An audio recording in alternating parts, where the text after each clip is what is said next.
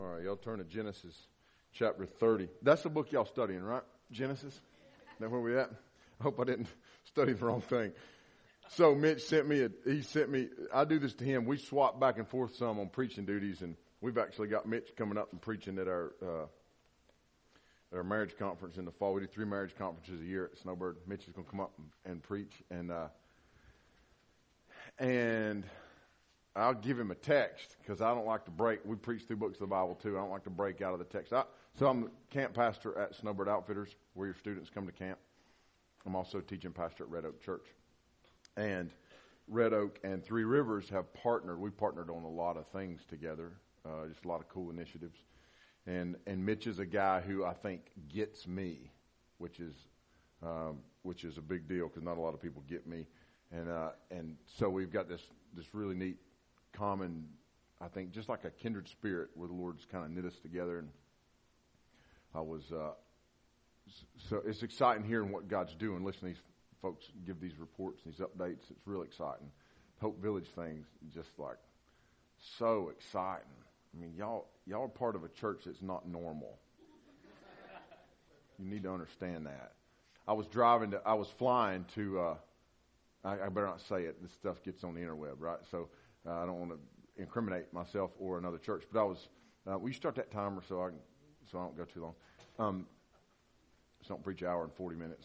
That happened before. So don't worry, I won't do that. They got a little clock. So I was going down to this church and I was preaching at their missions conference. This is going to be awesome.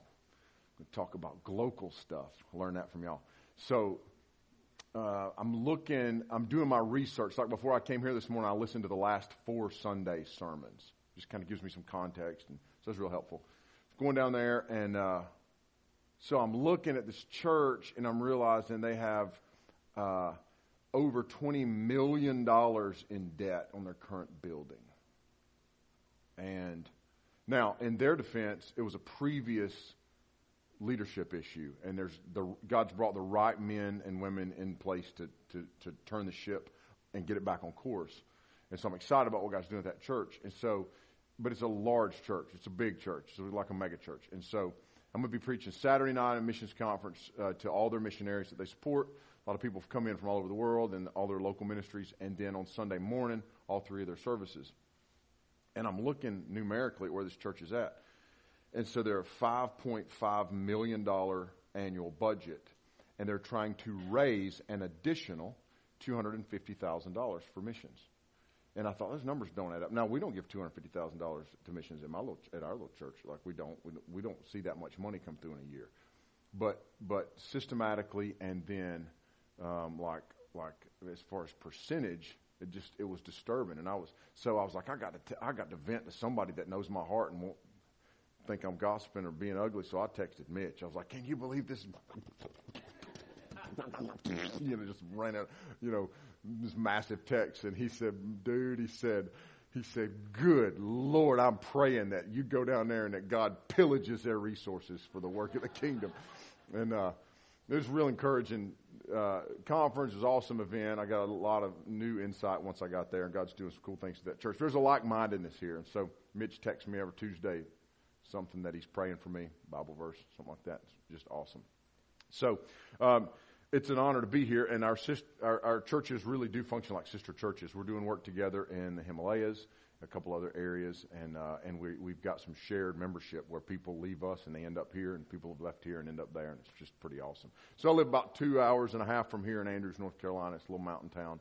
People call Rome a little town. Rome's not a little town.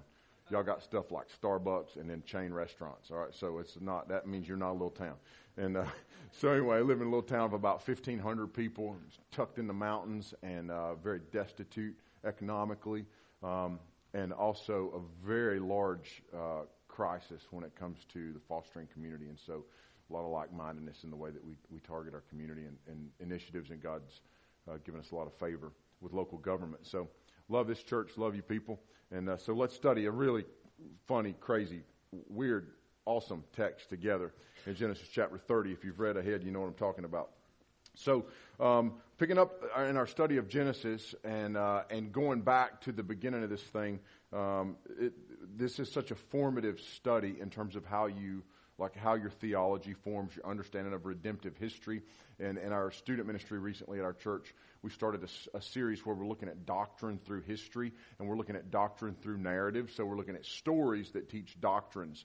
And we just camped out in Genesis for a while, because what the Bible's doing is it's telling one big story, right? It's a meta-narrative. It's a huge overarching story, a redemptive story that lasts throughout all of history. But so much of the foundations of that story take place in the book of Genesis. And so a couple weeks ago, in chapter 28, God visits Jacob, who is a deceiver. So to set Jacob up, we go back, we study Jacob's life. He's a deceiver. Jacob hung out like in the house with the women and children, while the men were out doing the type of work that they were expected to do. Jacob then deceived his father and the rest of the family and took what wasn't rightfully his. So he's a deceiver. One of the pastors in the last couple of weeks referred to him as a sissy, which I appreciated. And so you really like that's really sort of the characteristic of this guy up until this point in the story. That's literally like what is characteristic of him. But what happened was we saw in chapter 28 the conversion of Jacob. And listen, y'all, when somebody gets saved, like literally the terminology of Scripture is that the old is gone, the new has come. They're buried with Christ in death, raised to walk in newness of life. Romans chapter 6 says that they are like a new creation, and we see that with Jacob. He's a different person. In fact, when he arrives here in the land of his family and his kin, and he starts to work for his wives, we see 14 years of faithful work, no deception. And so we come to the story this morning, and what's happened is Jacob has worked and worked and worked for these two wives. You guys, you know the story of the deception. He thought he was going to marry Rachel, and he ends up with Leah, and then he gets Rachel in 14 years. And so that's where we pick up the story, is right at the end of the birth wars that just happened between those two wives. So you got this crazy birth wars going on. Jacob goes from one wife to two wives to three wives to four wives. Now he's got four wives, bunch of kids, and in some stroke of God's sovereignty, you're starting to see the forming of a nation, even amidst the really messy situation that Jacob finds himself in. So 14 years in, two wives turns to four wives and about a dozen kids. I come from a family with 8 kids, and we're lightweights compared to these guys. All right, so like here we're years into this thing, and Jacob comes to Laban. And we're going to pick the story up. Verse 25 of Genesis 30. As soon as Rachel had borne Joseph, Jacob said to Laban, "Send me away that I may go to my own home and country." So remember, Rachel hadn't had any kids. The other 3 wives had a lot of kids. Finally, Rachel has a kid. Jacob has assumed that Rachel will be the wife through whom the covenant promises of God come, through whom the Messiah would come. And so she is definitely his favored wife. We've seen, as Kent Hughes points out in his commentary, that God has visited the lowly Leah in her lowly state, which is a common theme throughout Scripture, that God visits the poor in spirit and the lowly. Jesus even started his ministry by proclaiming that. And now we see that God has visited Rachel in her low estate. And so she's been blessed with a child. That child's name is Joseph. And so Jacob comes to Laban, his father-in-law, who's also his employer. So employer, father-in-law, boss. It's a tricky situation that he's in the middle of. And so he says, I want to go home. I want to go. My family hasn't met my wife or my other wife or my other wife or the other wife or any of their grandkids. So I want to go back and so they can meet them. And then also that was the land of promise. So God's covenant promise to Jacob was not here where he is with Laban, but it was there where God had promised that he would make his descendants a nation. Verse 26, "Give me my wives and my children from whom I have served you, that I may go, for you know the service that I have given you." But Laban said to him, if I have found favor in your sight, I've learned by divination that the Lord has blessed me because of you. So what happens is Jacob comes to Laban, who is his father-in-law, and he says, "Give me my wives, give me my kids, we're going to go. I've served you faithfully."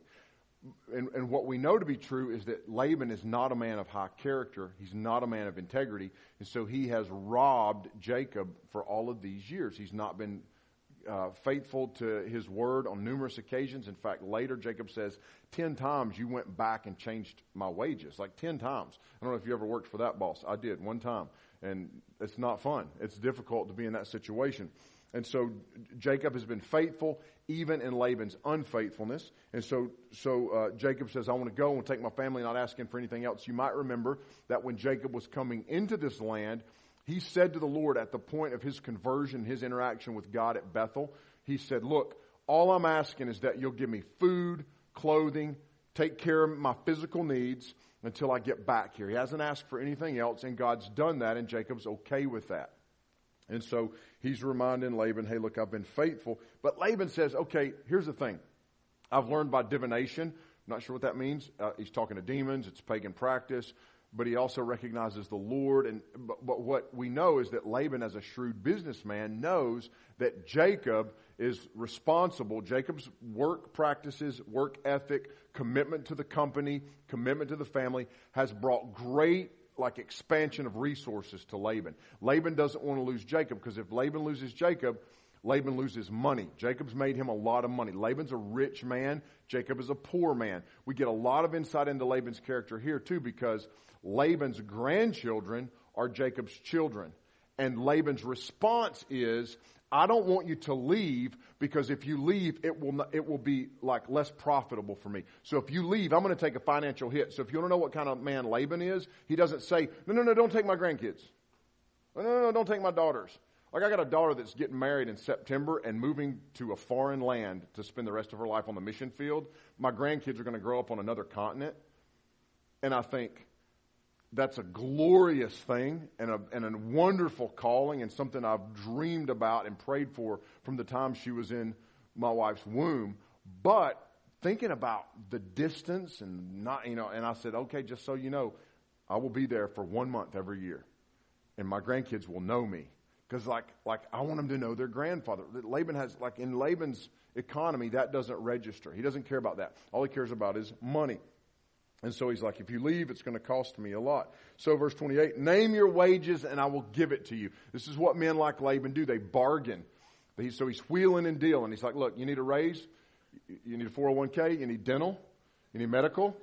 Company car? Company camel? Tell me what you need. We'll keep you around. Jacob said to him, you yourself know how I have served you and how your livestock has fared with me, for you had little before I came, and it has increased abundantly. Now watch this. And the Lord has blessed you wherever I turned. So Jacob says, all right, here's the deal. I don't want more money. I don't want more stuff. I don't want you to give me a pay increase. I've been faithful. I've done what God called me to do here. I've done what God told me to do here. And what you need to understand is that the increase in your profit has come from the Lord. It hasn't come from me. Jacob right here doesn't leverage. So Jacob's not interested in leveraging this against Laban. Jacob's just interested in being obedient to the Lord. And he's like, God called me. This scripture tells us, let your yes be yes and let your no be no, and be a person of integrity and be a person who works hard. Paul says to the Thessalonians, I got a plan. Work, eat. Don't work, don't get to eat. There's no place in God's economy for lazy Christians. So at your work, if you take 30-minute bathroom breaks, sit on the toilet on Facebook for 45 minutes at a time, look for ways to dodge responsibility. You know what I'm saying? You're not that person, but you know that person, right? God's saying men and women of the book and God's people are men and women of integrity, and the workplace, for most of us, the workplace is a huge platform for us to display our testimony, just in our actions. Put in a good day's work. I remember my dad one time. I was 18 years old. This was my folks split up, and but at the time, I remember I went to work for this guy, and like a lot of you, when I was in 7th grade, I started working long days, all day, every day in the summer, and I'd had several jobs at this point, but I'd worked for an uncle for a couple years, a couple summers, and he was real good to me. He gave me $5 a day. It was awesome. I remember my dad said, this is like job training. You're that's how this works. You're learning a trade. And it was a skilled deal. I was learning a trade. I then decided I didn't like that trade or the wages. So the third summer I went to work for another guy, and I made pretty good money with that guy. I was able to buy my first car, and so I got out of high school and went to work for this man, and then some guys at work started talking about how Rick was making more money than everybody else. Well, I didn't know it, but Rick had a degree from Rutgers University in agriculture. So he should have been making more money because he was more qualified and he was making more money for the company. It was an ag company. And we did like fertilizer and lime and stuff like that. So I was 18. I'd already I'm driving a truck with no CDL. I'm driving a fertilizer truck, like fertilizing people's pastures and stuff. I'm like, it's a pretty good gig and I'm making pretty good money. And the guy promised me a pretty good, we call it bonus for the summer. And I remember these guys start bickering in the shop one day. And it turned into this big blow up, and I remember several people got fired, and they tried to sue the employer. And I remember going to my dad and saying, "Can you believe this?" And he said, "Look, man, you agreed to work for this guy for a certain wage. You shouldn't have agreed to that if you didn't want to do that. Like, it's just like work principles. This is not the main point of this text, by the way. We'll get to that. But if you're a Christian, you should work hard at work. Like, that reflects on Jesus. If you're going to work fast food, you should show up early, stay late, don't be obsessed with punching a clock. We work in the Snowbird Leadership Institute. We have about 30 kids a year go through that. We're training 150 interns this summer. And these are principles that we will hammer them with. You do not deserve anything except hell and condemnation. Let's start there and it'll get better. But in the American economy, we start here and say, I deserve grocery list of everything I deserve because I'm special, and then we can work backwards from there. That's not how God works. Jacob, at his conversion, understood the very nature of his soul, that he was dark, he was a deceiver, he was bound for hell, that he deserved hell. God had rescued him miraculously and reinstated his covenant promises that he had made to Jacob's granddaddy. He made those covenant promises afresh and anew to Jacob. In Genesis 28, verses 10 through 20, he reinstates that covenant promise and says, you are a child of promise. And here's what we have to understand, Three Rivers. Like, you don't earn God's favor, but when you become a child of God, you then act like a child of God. That's just like normal behavior for a Christian. I've got 2 adopted children, a son and a daughter. My 2 youngest are adopted. Like, there's never a day where I say, whoa, before you come to the table, what have you done for me today? Have you earned your adoption? No, I don't. Like, they got my name. They got a Social Security card. They got, like, the government straight up lied and gave us a new birth certificate that says they're born in Murphy, North Carolina. No, they weren't. They were born in Uganda. You are liars, but we'll take it. All right. It's a legal document. Okay. So, like, new identity, wiped out the old identity, got a new identity. Like, here they got a bed. They got a place at the table. They call me daddy. I got my last name. I make jokes all the time. I'm like that when we're in public and they're like, daddy, and people are like trying to figure it out. I'm like, hey, they look like their mom. So like it's, but here's the thing. Like, there's never a point, the principal of the school will call me. My kids go to public school. The principal of the school will call me and say, and we work with the elementary school really close, really cool partnership with the local public schools. She'll call me and say, I need you to come by the school. And I know what that means is your son needs his behind tanned. You know what I'm saying? Like he is out of control and unruly. He's 6 years old and he's about to light the school on fire and blow up the playground, and he's shooting lights out with a slingshot. Like, please come by and do something because our hands are tied by the U.S. government. And I'm like, okay, I'll be right by there. Okay, so like, I don't roll in and say, that's it. You're not my kid anymore. Right? We don't threaten identity. Identity is secure. Like, adoption secures identity. Jacob knows who he is. So, like, there's nothing else that Jacob's going to get from Laban that's going to enhance or enrich his identity. He is an adopted, covenantal child of God, and he gets it. So he's just working. Shear the sheep, feed the sheep, and pluck the sheep. Well, I don't pluck them. I don't know what you do to sheep. They're hairy, they're woolly, they live outside. That's all I got. Like, we don't even eat them in our society, you know. So except at Arby's, you get one of them Euro sandwiches, and I'm like, I don't think that's I asked the girl, I'm like, is that for real? Like, is that lamb? You know, or is that spam? Because I'm cool with either. I just want to know. So Laban is holding this thing over Jacob's head, and Jacob gets it like, my action don't define who I am. Who I am defines my action.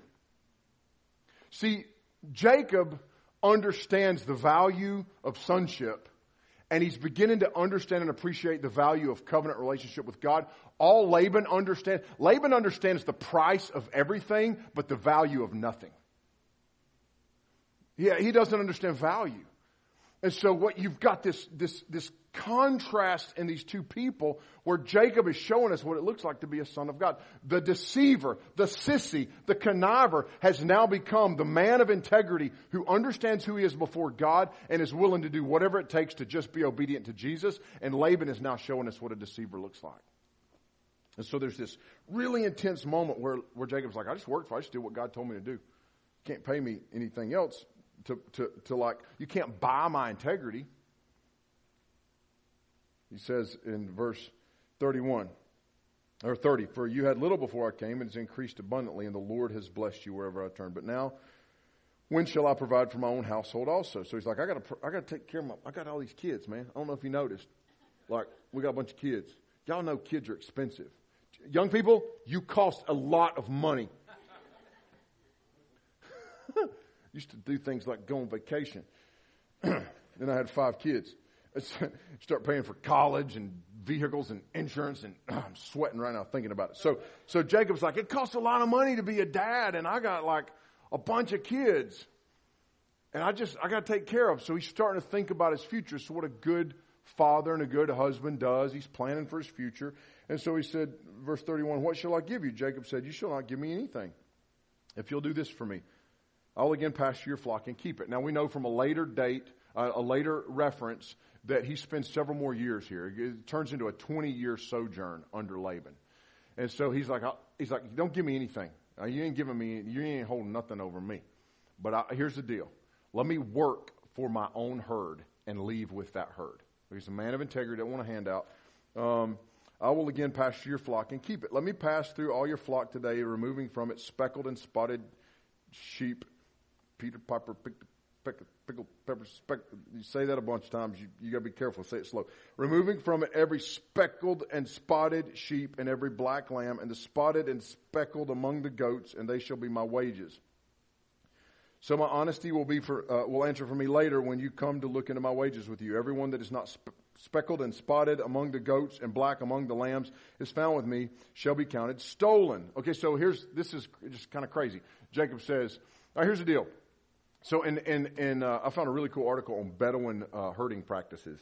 You can find some cool stuff on the internet. And so this was really rare that there would be, so typically these animals will be solid colored. So it's a really rare thing that won't be spotted, speckled, striped, anything like that. So this is like, I heard one commentator said this would be like your father-in-law owns a massive Chevy dealership, and you're going to separate and part ways, and you say, okay, here's the deal. All I want is for you to give me all of the Fords that get traded in this year, the profit from the sales on those vehicles.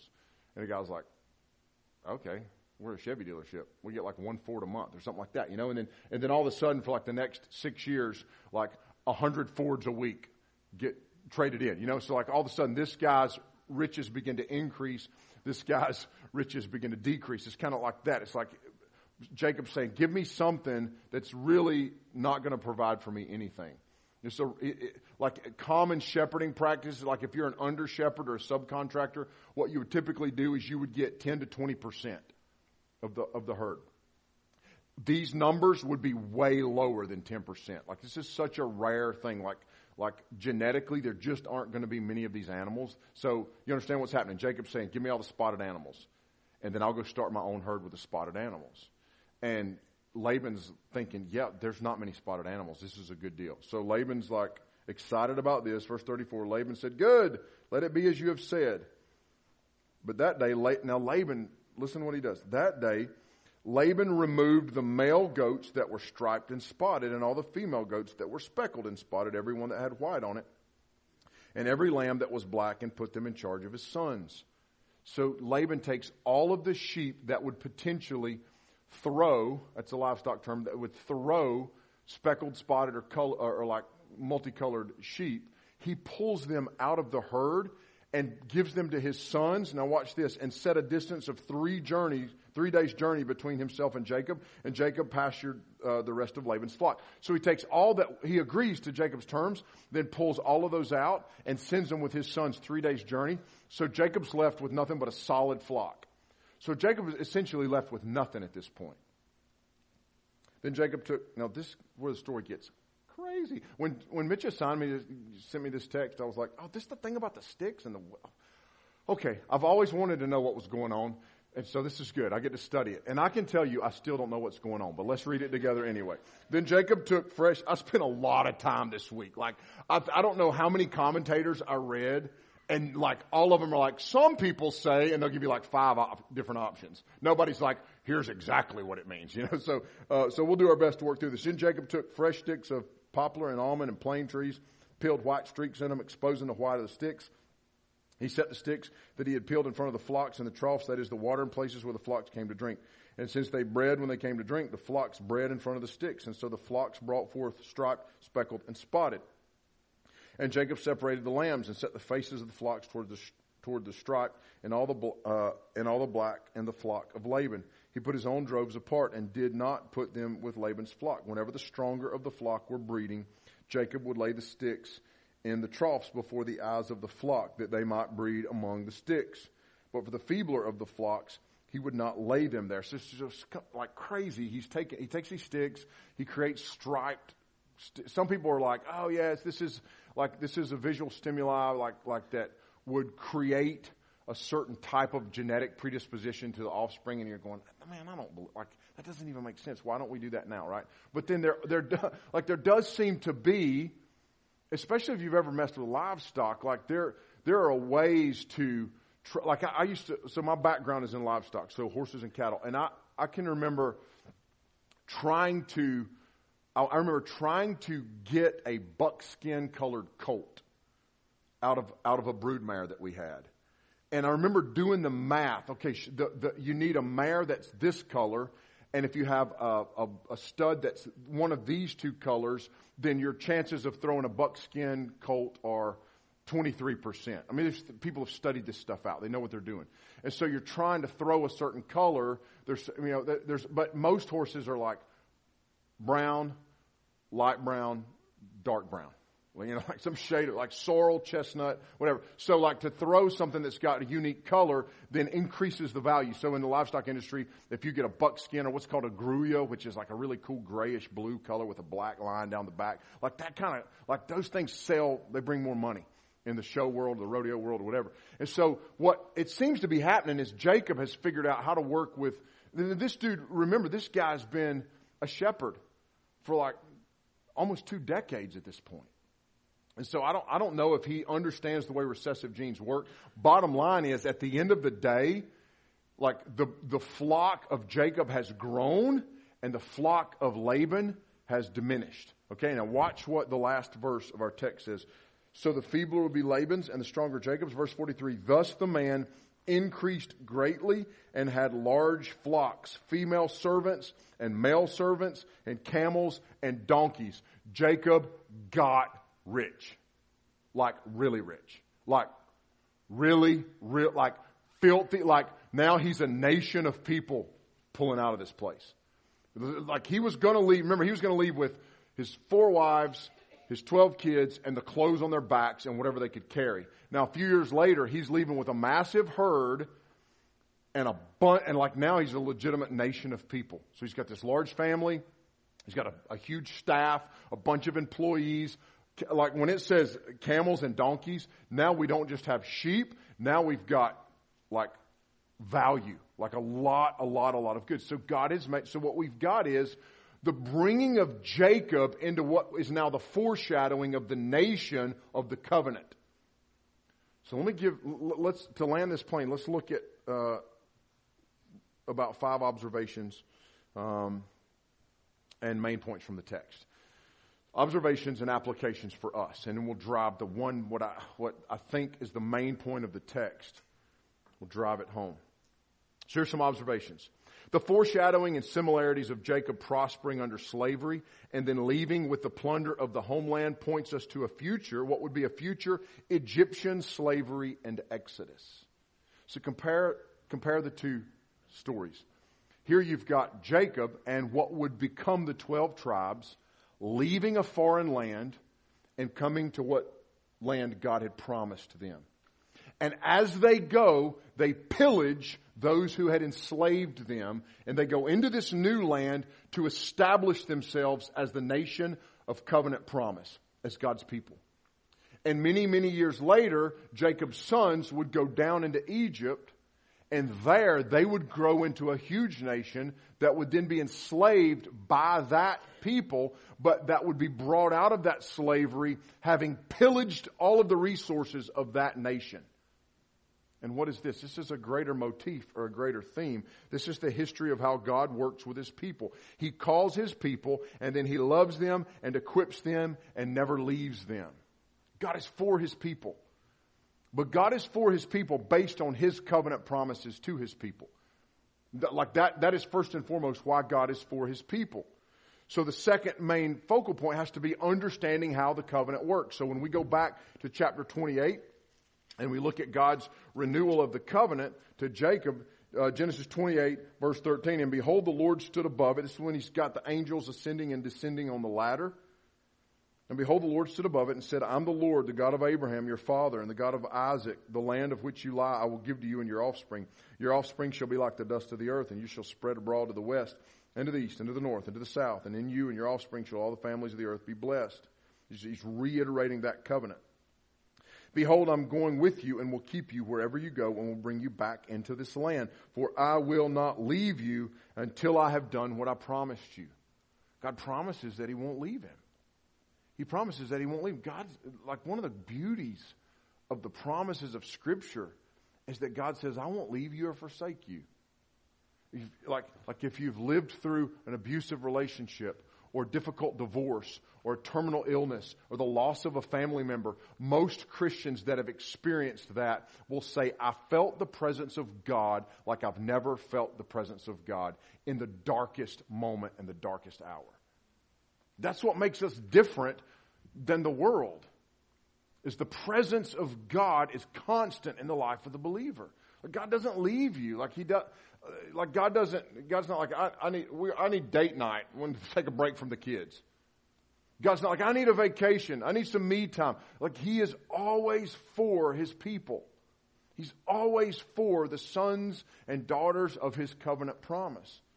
This is a beautiful doctrine that you see throughout Scripture. It's beautiful. It's powerful. Now here's the way covenant works. Covenant is not like contract. So like ancient covenant. So contract is, you know how contracts work. Two people enter into a contract. I'll give you this, you give me that. And in our society, you know, in other societies, it's like if you don't uphold your end, then I get to cut your ear off or something like that. You know, we don't do it that way. It's more like I'll sue you, right? Like we will go to court. We'll be on Judge Judy, and everybody will be laughing, and it'll be entertainment for the rest. It'll be fodder for society. You know, we're gonna go to court. Well, in the ancient days, the practices of covenants, which looked like modern day contracts, where I would say to you, here's what I'm going to bring to the table, and you'd say to me, here's what I'm going to bring to the table. We see a lot of covenants take place between people in Scripture, so we kind of learn. But then there would always be some statement like this: may the Lord do so to me, and even more also, if I don't uphold my end of the bargain. So both people are saying, yep, it's like blood covenant, you know. And so typically what they would do is they would take an animal, they would cut the animal in half, they would separate the halves of the animal, and they would, all that blood that would be there where they had split that animal would just perforate the ground, okay, and saturate the ground. So they would cut the animal in half. Let's say it's a bull. They cut the bull in half. They take the two halves. They separate them. There's all of that blood. And the two men that were making the covenant together would lock arms and would walk and pass between the animal halves and walk over the blood. And so in doing that, they would ratify the covenant. And they're saying, if I break my end of the covenant, may this happen to me. You guys studied this back in Genesis 15, I'm assuming. So what God does when He comes to Abraham, if you'll remember, He has him cut all the animals up, a bunch of animals, separate them, and then He moves him to the side, causes a deep sleep to come on him, then wakes him up, and then God passes by Himself through the animal halves. Remember that story? It's been a few chapters ago. And what is God saying? God's saying, you don't hold up any part of this covenant. I am sovereign. We love to talk about the sovereignty of God when it's convenient, but sometimes it gets real uncomfortable to really lean on this idea that God is absolutely, emphatically in control of everything. Especially when you're going, what about the injustice? Why do we need a ministry to foster children and families? Wouldn't it be better if God would just kind of mend society? Well, He's going to. Like one of the promises that we have is that He's going to put all things right. Like if you read the book of Ecclesiastes, all throughout the book of Ecclesiastes, it's like just like drudge, like you're depressed at the end of every chapter. Like wicked people prosper, good people don't. Wicked people live a long, long time. Good people die young. Like wicked, great. Good people, bad. Like, and you're reading through it and you're like, oh yeah, I feel you, man. I feel you. Oh yeah, like bad. But this is a dark world. And when's God going to do anything about it? Finally, at the end of the book of Ecclesiastes, He's like, let me narrow down how you live in this world. Love God with all your heart, soul, mind, and strength. Love your neighbor as yourself. Obey God's commandments. And know this, there is coming a day when God will put right all that is wrong throughout all of history. And what we have right now is the gospel, which is enough to sustain us amidst the brokenness of humanity, the fallenness of the world, and the darkness of the demonic forces that are at work against us. We have hope. And so we look forward to a day when there will be a kingdom where there's no sin, ain't nobody crying, nobody's mamas die, there ain't no caskets, funerals, hearse, coffins, like it's just happiness and joy forever. There ain't even going to be a sun. Don't need the sun to shine because the glory of Jesus radiates brighter than the sun, which you can't even look at right now with your human eye. Like that's going to be good. But right now we live in fallenness. And so you go back to God's covenant to Abram, and what God said is you don't get to hold up any end of this covenant. I'm the covenant maker. I will be the covenant keeper. And over and over and over in redemptive history, we see man fail and fail and fail. In the last 4 weeks, every sermon from the last 4 weeks, there's been a reference to this. Why? Because it's a theme. It's a motif in Scripture. Man is an idiot. Paul, who's like the guy, like, if I could be like Paul, that's the guy. And he's like, oh, wretched man that I am. Like that's an emphatic statement. Oh, he's ripping his, I'm wretched. I'm terrible, you know. And so what we see in the understanding how the covenant works is that in Genesis 28, God said, I'm making a covenant with you. Like a bunch of stuff's going to happen, but in the end, here's what's going to happen. I'm going to build a nation. Out of that nation, I'm going to grow a tribe. Out of that tribe that will come from one of the sons of Jacob, I'm going to grow a lineage. And out of that lineage, I will put a man on a throne who will establish a kingdom that will foreshadow an ultimate kingdom. And we will follow the thread of that man's lineage through harlots, prostitutes, like illegitimate births, all the way down to a Messiah who reflects the messiness of humanity. And He will come into this world. He will invade the darkness. He will pillage the kingdom of darkness of all of its resources, push it back, and in resurrection power, He will give us hope and establish a new covenant that will never end. And that covenant will ratify, complete, and fulfill all of the covenants of old that started with Abraham and Noah and David and Moses with the Mosaic and the law. And that old covenant will be replaced. And that's why Jesus, right before He split and headed back up, to His rightful place on the throne of heaven, said like this, held up, we take the Lord's Supper, Jesus held up the goblet and said, this is the new covenant in my blood. I will not drink this again until you are in my kingdom. And there's the hope. That we'll sit down, and what we symbolically represent when we do this, we will sit down with Jesus and we're going to have a big old feast, and we will have communion in His physical, very presence. So it's a fulfillment of all of the covenants of Scripture, and He's just pointing us to that. He's just pointing us to that. God begins a work, He will complete it. God had promised it, He's going to complete it. He's the author of our faith, and He will complete and perfect our faith. God cares for us. He cares for His people. He will never leave us, and He works for the welfare of His people. God's sovereignty is greater than Jacob's plans and efforts and Laban's schemes and wickedness. God's sovereignty works on both sides of this. Like when things are bad and you're like, well, God's sovereign, we can count on it. Yep, true. And when things are good, like God's sovereign, and this is just the benefit of His blessing. Yep, that's true. God's sovereignty overrides, supersedes, and undermines all of man's schemes. Like there's nothing that can, that's why Job says, like, who's going to thwart the plans of God? Nobody. It's a rhetorical question that Job asks. And it drives us to the final and main point of the text, which is this. Listen to what Jacob says a chapter later. Chapter 31, verse 9. Thus God has taken away the livestock of your father and given them to me. In that text, what he's saying is, the promises of God are fulfilled by God, period. Like, guys are going to kind of mix that up, mess that up. You're going to, like, and how many of us can look back at, like, just think about this practically. The decisions you've made in your life that should have ruined everything and sunk the ship.